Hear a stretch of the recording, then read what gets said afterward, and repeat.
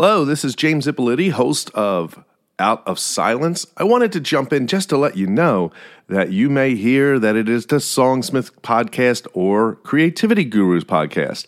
Season 1 of both of those have been combined to the name Out of Silence, and that will be the name moving forward for any interviews that I have about creativity. So don't be confused. Songsmith Podcast and the Creativity Gurus is now under one brand, Out of Silence. Peace.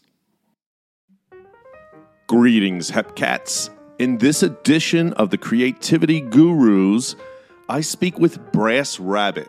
Now, if you recall, there was an interview with Philip McConnell, and if you haven't listened to that, go back and listen to the interview with glitch artist Philip McConnell, and he tells me that one of his inspirations is Brass Rabbit. So I invited Brass Rabbit onto the show. You will love this interview. It is one of my favorites. There is so much to learn from a working artist. She is a documentary photographer and a fine artist working and living in Trenton, New Jersey. If you like what I'm doing, please go to the Apple Podcast, give me a 5-star review, write something nice, say hello. Also, follow me on Instagram at James_Ippoliti or TikTok at James Ippoliti. You can also go to my website, jamesippoliti.com. Just look into the notes if you can't spell my last name. Most people can't. So I'm really having a great time doing these. I hope you enjoy this interview with Brass Rabbit as much as I have. However, due to my age, every time I hear Brass Rabbit, I sing in my head, Brass Rabbit, that funky rabbit. But that's probably because I grew up with the Beastie Boys. All right, now let's get to my interview with Brass Rabbit. My guest today is Brass Rabbit, a fine artist and documentary photographer living and working in Trenton, New Jersey. Welcome to the show. I'm happy to have you. Thank you so much. All right. So I want to go back before you started doing documentary photographer. It says you started with capturing the home lives of gang members, but I want to go before that. What were you doing? Anything creative prior to that? Yeah, so I kind of stumbled into photography. It started with, me just bringing a camera around, and then I had friends, and they would pose, and people started telling me that the pictures that I was taking were pretty good, and that they wanted them printed out, so kind of something to take home, or and then one day I realized that I had to do something with my life, as one does in high school. And some friends at the time were just like, why don't you do this? Like, you do this really well. You should just do this. And it didn't occur to me that could have been like a possible avenue of something to do. And the kind of work that I was really interested in was, again, like that heavy documentary side of things, which is what I was getting into at the time. And from that point, building from that, like doing early portrait work and kind of doing some macro stuff, that's how I got into it. But definitely the portrait photography when I was younger, even, when I was like in school, I was actively taking pictures of people. And I'm sure that some of my actually early work is in people's like living rooms, that I don't know about. So, yeah. Right. All right, so you're now deciding to take this further. What made you think, I'm going to document gang members? And am I ignorant for thinking this is a dangerous thing to be doing? Like, because I feel like my first thought is that's really cool. My second thought is that a dangerous thing? And would they be willing to, being somebody with this sort of lifestyle, to be captured on film?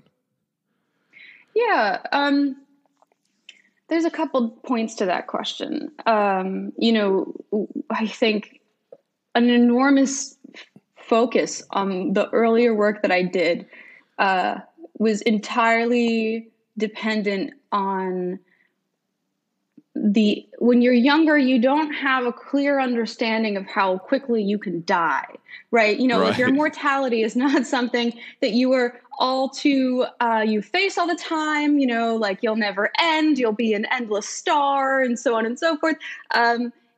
So I most certainly think that an enormous amount of my work early on, the concept of that wasn't something that I really thought about. It was not paramount to what I was doing every day. I'm a runner, so that's kind of how I got my name. That was really as far as it got for me, I think, with the facing one's mortality and the danger of doing that. But I also think that when you're really in that kind of position, you're unendingly conscious of your privilege, because as a person who is there to document, I am hyper aware of the fact that I am not in as much risk as anybody else who's in the room. Right. So there's a part of that kind of work too, where it pulls you out of the reality of what's really going on around you. And it kind of can give you a false sense of security just because you are so aware of how high the stakes are for the people who you are working with. When I first started working, it was really my friends who I started working with. It was acquaintances. It was people who I knew. It was people who sold substances.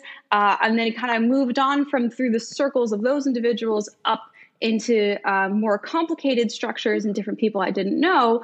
So with those individuals, again, that was more of I know this person through this person, and this person knows this person through that person, which was a little bit easier. But I think that once you get a person in a room and you say, this is what I want to do, are you interested in this? Most individuals who exist in any form of shadowed lifestyle, no matter what it is, some of them are very, very willing, and they're very keen to sit down and have a conversation with somebody about what actually is going on with them, because they live in a shadowed environment. They don't have anyone asking them these questions. And if they do feel comfortable enough, which again, like that has to happen first. You need to have some sort of pre-existing relationship, or you need to work on creating some form of trust. But most of the people who I have worked with, not only early on in my career, but even with what I'm doing now, many of them say, I do want to talk about this because no one else wants to listen. Right. Yeah. So if that answers your question. It does. So is this the first project you worked on that you felt like, I'm not just taking a pretty picture, but there's a story behind it that I want to tell? With the earlier documentary work? Yes. Yeah, definitely. I think that early on in my career, I had to teach myself, and I had to learn, how do you create a collection of something that communicates a theme or an idea to a person who knows nothing else. They're just looking at an image. So that's no wall text, that's no paragraph, that's no title, nothing. How do I do that? And that was so difficult for me early on. I had the most difficult time trying to understand, how do I do this? How do I do this? And I failed and I failed and I failed, and I made a bunch of terrible things. And eventually just happened. Eventually I sat down and I realized, like, well, this is a coherent theme, and this relates to this. And these things over time sort of just kind of started to fall into place with my own ability to convey the meaning of something. I think also my ability to ask more specific questions and to really try to understand cohesively within a short amount of time. Because in documentary work, it's not just taking pictures of people. You have to understand them. You have to interview them, learn them. So, I think that early on, it was a really big struggle for me to learn, okay, so can I actually do this? Is this really a thing that's even an option? Which I did not think I still not entirely sure about it. And then also, what do I want to convey? What is the appropriate thing to be saying? And from a moral context, there's a ton of different questions in there that are really hard to answer. I especially think for younger creatives. And how do I want to do that? So absolutely, that was kind of the more simplistic strings of concept through my work early on. So what is it that you think pulled you through the doubt and the negative aspects that you're probably thinking? Like, what inside of you kept you going? That's a really good question. Thank you. Yeah, probably. I mean, I probably just the interest. I think that is why a lot of people continue to do things that are difficult. There's something on the other side that you don't know about and you want to know. That thirst for more information, for more knowledge, and and knowledge for myself, but also all creatives have this undying necessity to create something better, to create something that is more fulfilling, it's more actualized, that represents them or who they're talking about. And, so probably some of that, like I was interested in how far I could take things. And I think I felt like it was one of those kinds of things. It was like I was behind a brick wall and it was just right over there. Like I could hear it, and I could feel it, and I could tell that the room was kind of cold, but I couldn't figure out how to get over the wall. And I think a lot of creatives, especially with their next big project or that issue that they just can't get over or solve, that's how it feels. You know what it is, but it's not. You just got to wait a little bit longer for it to really unveil itself, or for you to climb over that. Yeah, that's a really good analogy, that wall. So I'm going to steal that. Yeah, please.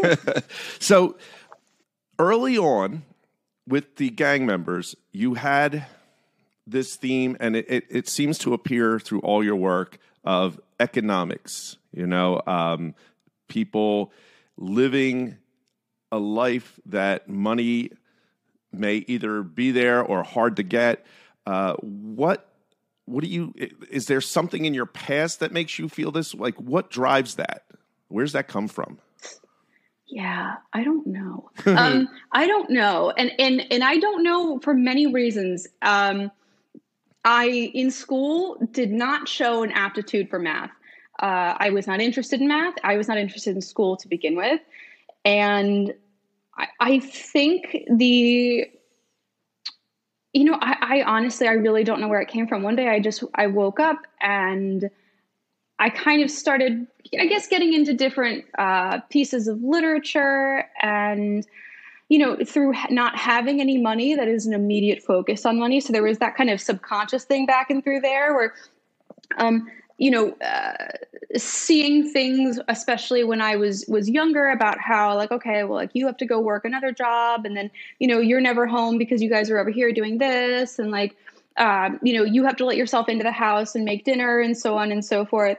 Noticing those little micro themes throughout my life, and then getting older and seeing how, individuals in the place where I'm from in Trenton function, and how if you have no means, like how hard it is to obtain services that like the government provides or nonprofits provide, and being in that community, being exposed to that community in different facets all throughout my life, made me, I guess, more cognizant of what value is and how resources are distributed. And then wrapping back into, again, I started out my earlier career working with these young guys who just had stacks of cash, like everywhere, and they played games with it. And then they would count it, and then they would have to go re-up, and then they would do this and they would do that. And the focus on, like, when you have a lot of cash and you can't buy anything, and how are you supposed to move forward from that? Like, that is that's an economic problem. That's an issue that entirely involves value, money, resources.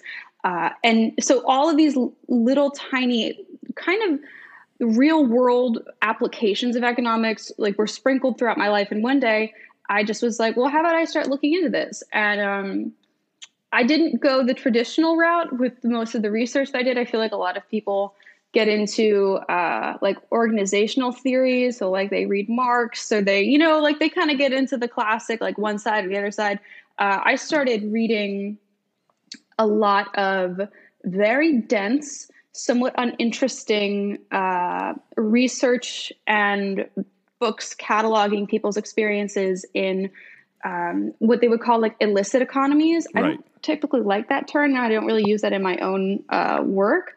But so following some things that were going on in, New York in the 80s, and how a trade functions in Black and brown neighborhoods and so on and so forth. And that's what really, like, that literature is what really got me into, oh, I can understand this. Like, I know what this is. This is very familiar to me, because there is a big wall there. And I, again, showed no interest in this early on.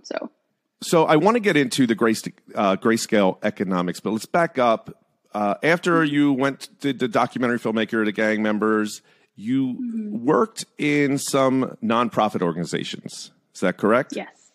Yep. All right. And so how did you get into that? I got into that in a way in which a lot of things happen in Trenton. I was photographing a weed festival, and I ran into this guy. Oh wait, are we talking like smoke weed, or are we talking like daisies? Very good point. No, like marijuana. It was in a public park it was a public park in Trenton, and I was there just to kind of shoot for fun. I ran into this guy. We actually took a picture of one another, and he said, "Hey, you should come to this warehouse party on insert very dangerous street in Trenton here. It's on a Sunday, and it starts at 8 p.m. and it goes till 8 a.m." And me, of course, I have no mortality. I'm not worried about myself at all, right? Like I've been all over the place. I was like, yeah, it sounds like a great idea. I should definitely do that. And I went there and I met some guys, one of whom was someone who looked very familiar to me. His name is the Almighty Blood Messiah. He's now a very good friend. He makes candles at the time, and he was, in the back carving stuff up. And I went over and talked to him. And through that place where we went, I met a whole bunch of people that night. And one of whom said, you should come back and we should talk about your work. We have this program thing that we do, and we're working on getting our filing for a 501c3. Previously, at the time, I was working in marketing. So I took the skills from that job and then kind of just like slid into this new world with these very wonderful, fun people who were doing some really cool stuff in the city. So right.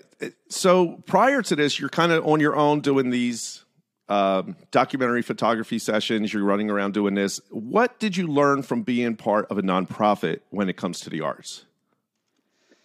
I learned a lot of things. I think that I learned that chaos is everywhere, no matter what kind of organization it is. Right. Coca-Cola, very chaotic. Microsoft, super chaotic. Like, it doesn't matter, big, small. They're all run by like stressed out people who don't sleep enough, and they're hanging on by a thread. And I think that I also learned while I was working with Sage, I did a ton of different kinds of programming. I helped coordinate super large scale events where we had like 400 or 500 people in like a very tiny space over like 3 hours. Working with other artists in the city was really, really impactful, especially to learn how they organize things and how I organize things. And what the best way to do that was through Sage. I actually got into my first exhibition, which is where I met Philip McConnell, who you did a conversation with recently. It was really cool. It definitely taught me a more relaxed, more fluid form of like grassroots community organization, because that's really what Sage was. It was a real nonprofit, but it was super grassroots. Right.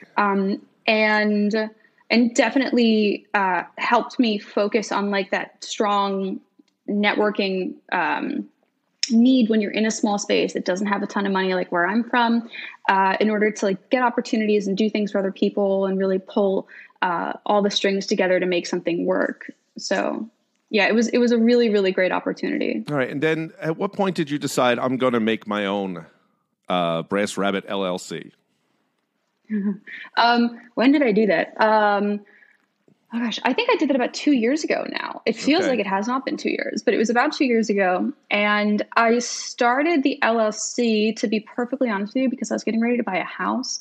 And I needed to clean up all my money everywhere. Right. So I do a lot of different things. Like I teach children's programming here in Trenton. I do, I would do shoots for people every so often. And I kind of had to just organize my finances to get all of that together. And at the time, before pre-COVID, I was working the managing and curating an art gallery here in Trenton. And when it all stopped, I kind of was like, I'm going to have to now make all of my money on my own, which is actually really, really wonderful, because I already had done my taxes for 2 years, and I already had all my books and I had the filing done. So now I am like working entirely independently, but it kind of started all of these things I just kind of tumble into, Yeah, I tumble into that. Yeah, we're seeing a trend here. Mm-hmm. Yeah. Well, that actually goes with the idea if you're following your bliss, doors will be open where there were no doors before. That's a Joseph Campbell saying. I didn't make that up, but yes. I love it. Yeah. Absolutely. You do consulting. Like, what is it that you spend a lot of time outside of the photography with your consulting or anything like that related to Brass Rabbit? For consulting, primarily what I'm doing right now, people will come to me and they'll be like, what are your thoughts on hanging this object in a place? And I'll say, that's what I think. And then we'll go through material and stuff like that and how they can do that. So that's one side of the consulting. I also am shifting into curatorial work under my actual company. So that's like, arranging open calls, finding artists, emailing them and running around and trying to find them in the world, hanging their artwork, and organizing payment, opening, so on and so forth. So filling spaces is a big part of that consulting aspect too, which is more of like, I guess, me coming in as a consultant position, but from a curatorial perspective. And then also, again, stuff with like hanging artwork. I help out with people doing that all the time. I was just running around downtown Trenton hanging some public artwork for a nonprofit here called Isles. Mm-hmm. So it's pretty varied, Yeah, I don't think people realize that setting up something and where something goes, like that's an art in itself, just setting up a gallery show or something like that. We will get right back to my conversation with Brass Rabbit right after this word from our sponsor that allows me to keep this show going. Have you heard about Anchor? It's the easiest way to make a podcast. I'm so serious. Super easy. Let me explain. First, it's free. There are creation tools that let you record and edit your podcast from your phone or your computer. Mostly I used a computer, but I just did the phone, and it was super easy. Anchor will distribute your podcast for you so it can be heard on Spotify, Apple Podcasts, and many more. And doing that yourself is a pain in the butt, so happy they do it for me. You can make money from your podcast with no minimum listenership. It's everything you need, all in one place. Download the free Anchor app or go to anchor.fm to get started. Now, let's get creative. Let's talk about the grayscale economics, because the one thing I heard you say in the talk that really was amazing was you said everybody has these issues with money, right? That we all are kind of concerned where it's coming from. And then there's these other people who have those same things, but on top of that, they're invisible. Yep. Speak more about that, and then how you decided to do this presentation of not only the artwork, but also all the little charts you put out there. Yeah. So, I think that this is something that with a lot of my work, especially within the economic realm, it is not fun to hear about, and it's not interesting to talk about. If your friend told you, hey, do you want to go listen to this woman lecture about economics? You'd be like, no, I'm busy. And I know that. And but I think that there's something that's so relatable and that's so understandable to everyone. And we would all be a lot better off if we talked about money more. And then to go back into that point where, we all have these problems with money, and we don't really want to go to economics lectures, and we don't want to think about finance. And when our bank sends us all this information about like setting yourself up for success, we all delete that email. And, but there are those people who are huge actors in your everyday life and my everyday life. And they have these issues, but they don't have the stability of being a full-fledged functioning economic actor or participant in the world that we get to exist in. So like I have my LLC and people pay me and the government sees that. And then I get X, Y, and Z on, taxes. And one day I might get Social Security and so on and so forth. And these individuals, they might work more than I do. They might not be provided with health insurance. They might not be provided with insurance if they fall on the job. They can be terminated with absolutely no oversight for any reason whatsoever. And they have no protections or guidelines at all. So when we think about these individuals who are doing things that really and truly impact people like me and you, I think that there is, what I try to do is I try to wrap people's anxiety about their own money into being like, but you should also think about these people over here who help clean your office, and they help feed you on the street when you're walking around in a city you're unfamiliar with. And they, sell water bottles, or they do a lot of different jobs that you probably think are on the books, but are technically not. Like, there is a whole myriad of different people in different types of situations who don't have those same protections, who don't have the ability to find work where they would have those protections. The reasons for that are like a super long list that we don't even have time to get into. Right. But, not everybody gets to choose where it is that they land and where it is that they work. But I think that there definitely is something that's really admirable about someone who is trying to participate in a system that does not want them to be there, or does not want them to take up any space anywhere, but then demands the world of them. What is your goal of showing this economics to people? Like, what is your hope that people see?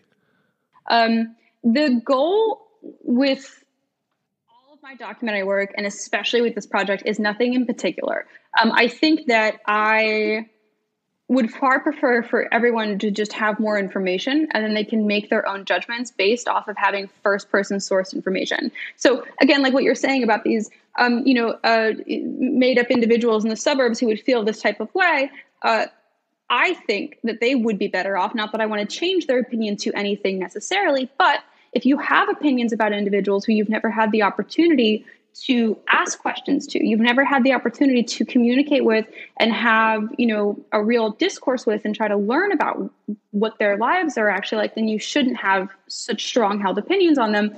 So my goal in collecting this data, my goal in collecting any information, is to provide it to anyone who's interested in saying, oh, that's what that is. So this survey that I have with the Grayscale Economics Project, it just to do a general overview, it combines data journalism through anonymous surveying, quotes and storytelling through anonymous interviews, and photography. And there are 4 total phases of the project. I just completed the first phase at JKC Gallery in downtown Trenton.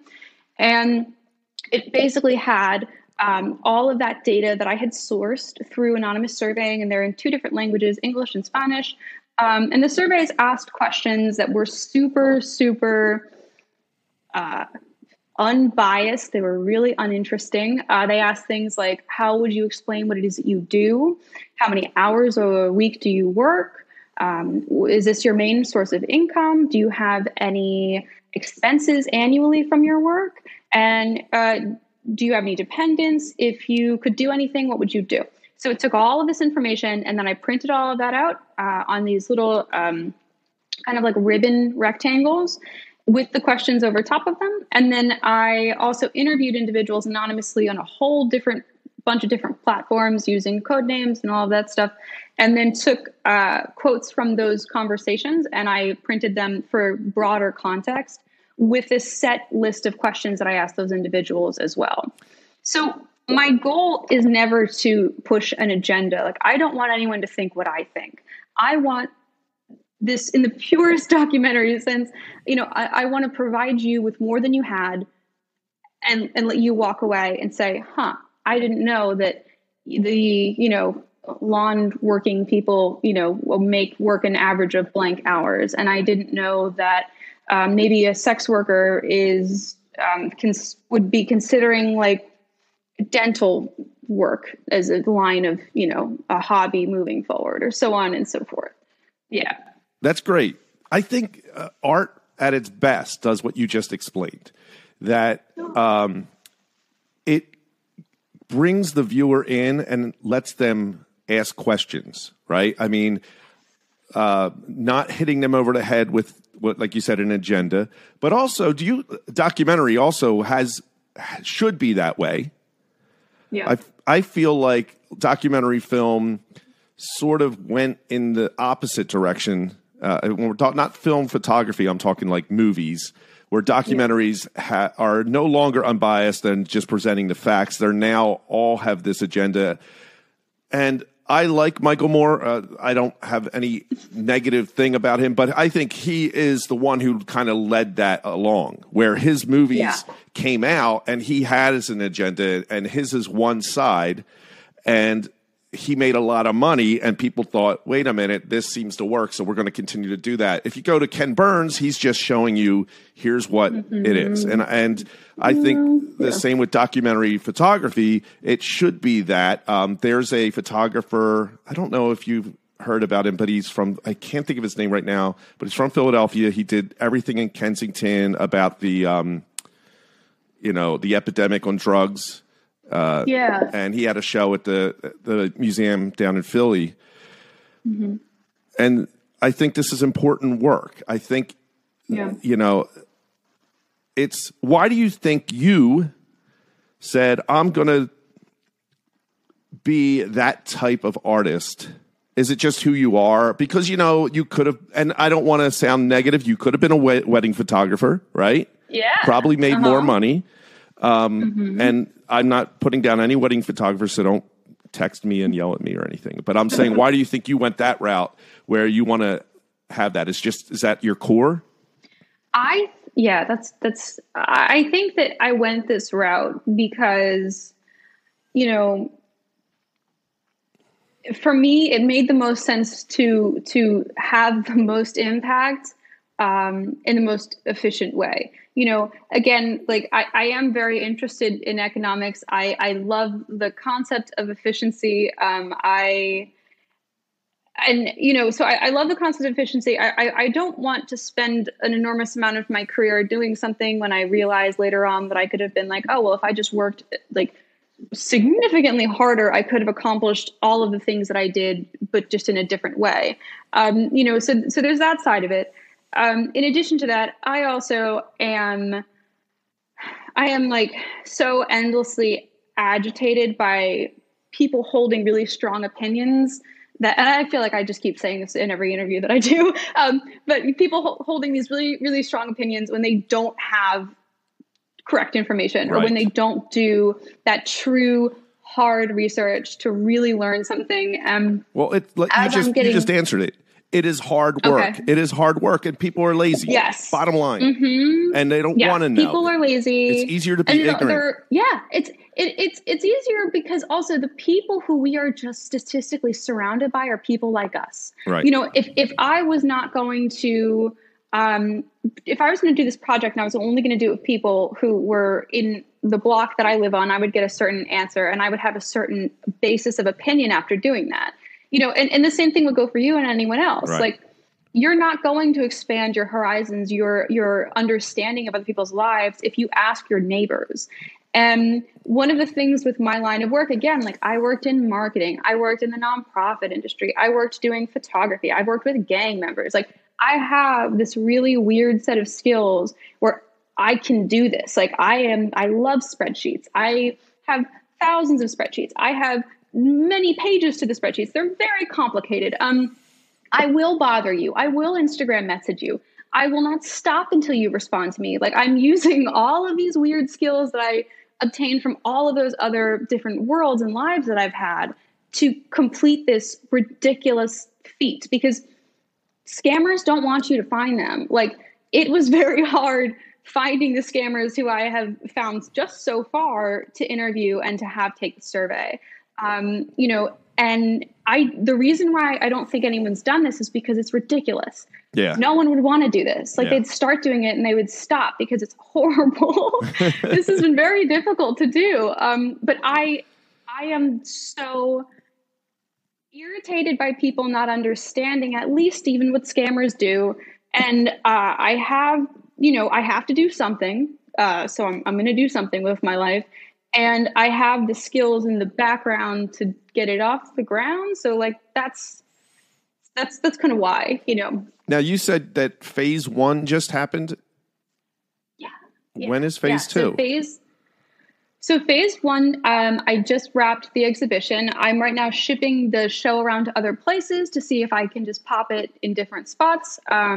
Phase two is going to be kind of like a social media documentary type situation where I'm going to continue doing what I did. I'm going to keep trying to get people to do surveys. I'm going to add some new surveys in different languages. I'm going to keep working on my interviews. So I'm going to build more and more content. I need at least 1,000 more survey responses. Like, I'd like to get somewhere close to there. I'm not anywhere near there, but I want to get there. Okay. And so I'm going to keep doing that. I'm going to do some in-person surveying. So it means you'll see me on the streets of New York, trying my best. And then I am also going to start shooting with participants who I've been working with for several years in person. So I'll go to Nashville, I'll go to Florida, I'll go to Wisconsin, and I'll shoot with individuals in the spaces that they function in. And then I'm going to be taking out their faces. And then phase three is an exhibition with that new data, those new images mixed in with some of the previous images from the first exhibition. And then the fourth phase is a book with some really meaty data from everything that I've collected, with a good amount of statistical analysis, some charts, so on and so forth, and then some more of a longer quotes from interviews and sampling of the photos. Nice. Why'd you call it Grayscale Economics? Yep, the Grayscale Economics Project. Where's that name come from? I'm not an economics person. Well, actually, it's not even from economics. Okay, good. it's a play on a couple different things. So in the culture of individuals who exist on the dark web and who do things in that realm, they have identifying markers for one another, where there'll be like a white hat, a gray hat, or a black hat, in form of determining, this person does very, very bad things. That's a black hat. A gray hat's a person who's like, they're kind of okay. And a white hat is a person who's like a Robin Hood type figure. Okay, got it. So I took that. Yeah, I took that and used it kind of in conjunction with the gray scale, like that sliding scale. But also because I think that this idea, entirely with individuals who function in non-traditional economies, there is always this gray area. And this entire project is really looking into the details and into the first person, the lives of the people who experience this. Where is it that they feel they fit?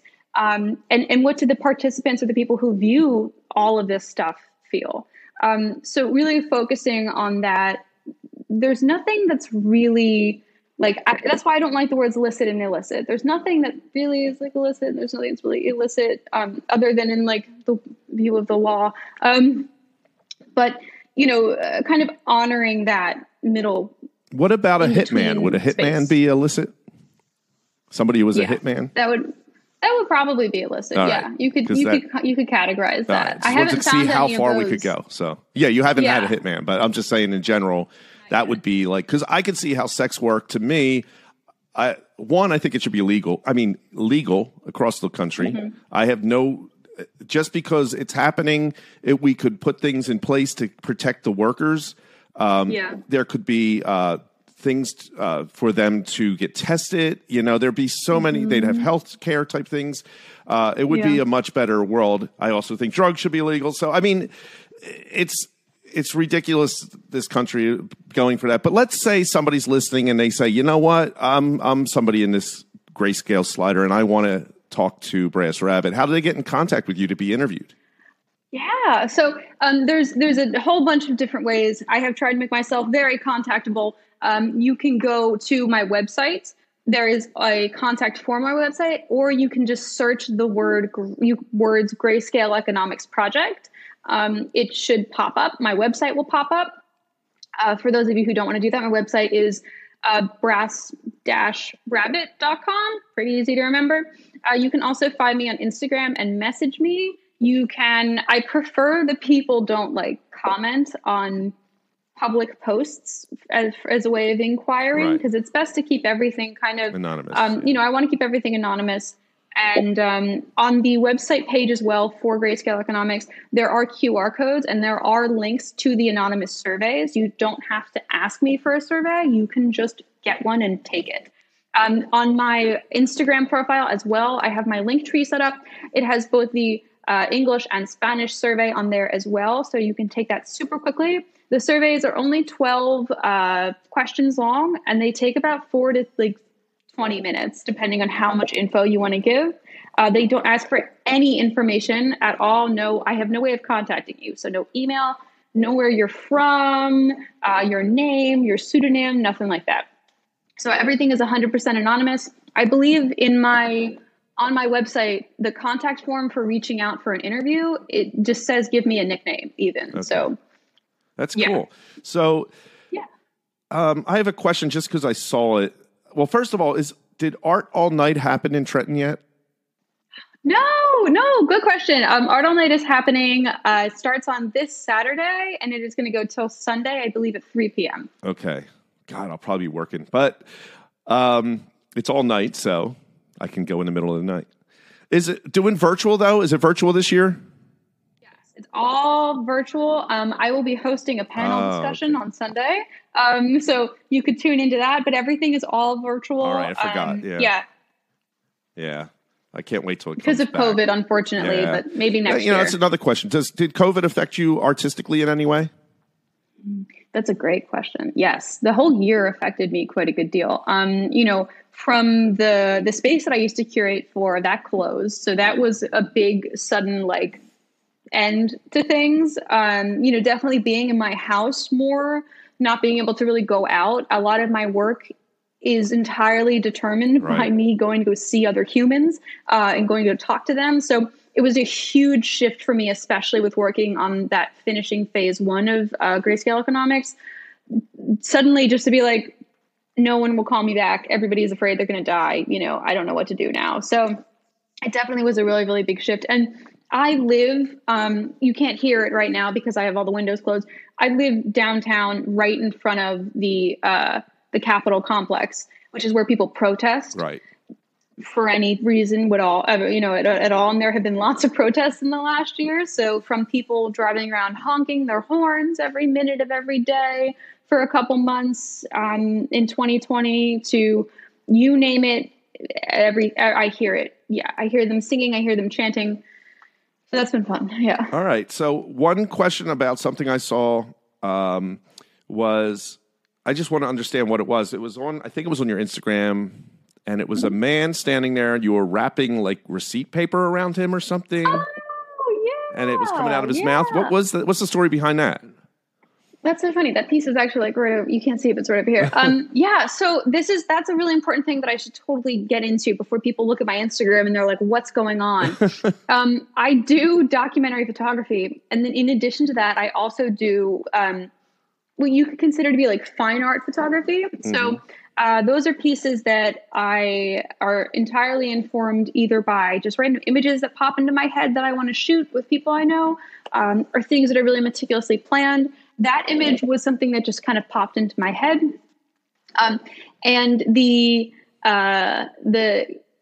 concept behind that, a while ago, I was working in a grocery store, and I used to have older men who would come in and they'd come up to me and they would be like, they'd just shoot off a whole bunch of rapid fire questions. And I worked in the vitamin department. So you got a lot of weird people just trying to test you about how much do you really know about chemistry, so on and so forth.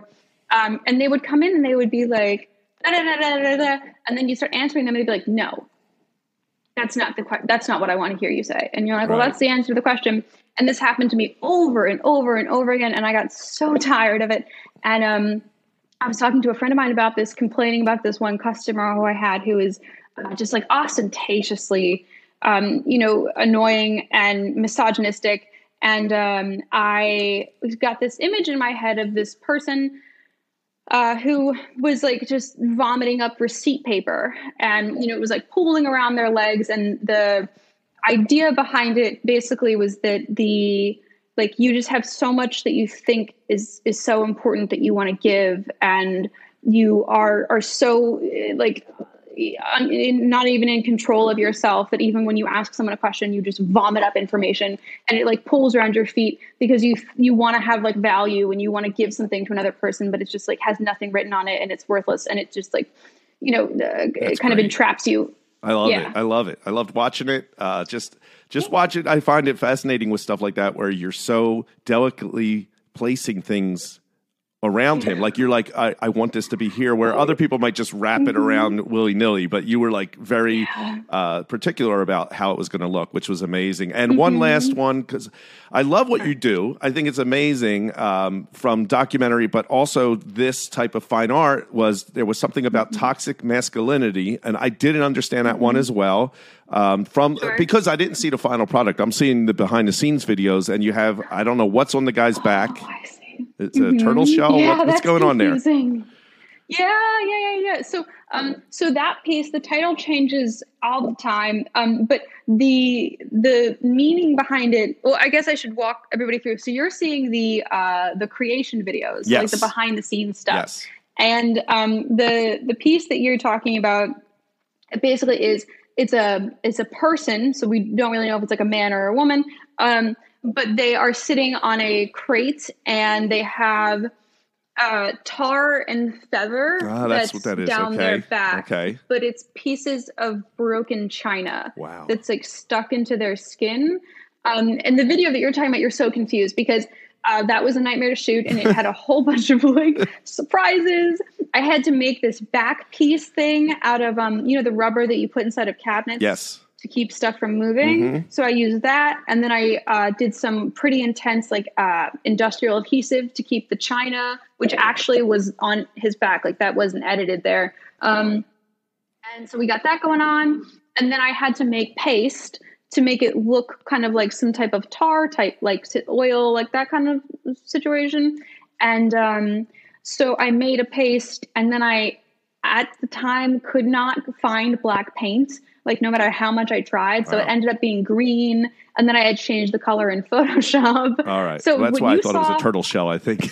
So confusing. Yeah. Out of context, doesn't make any sense. So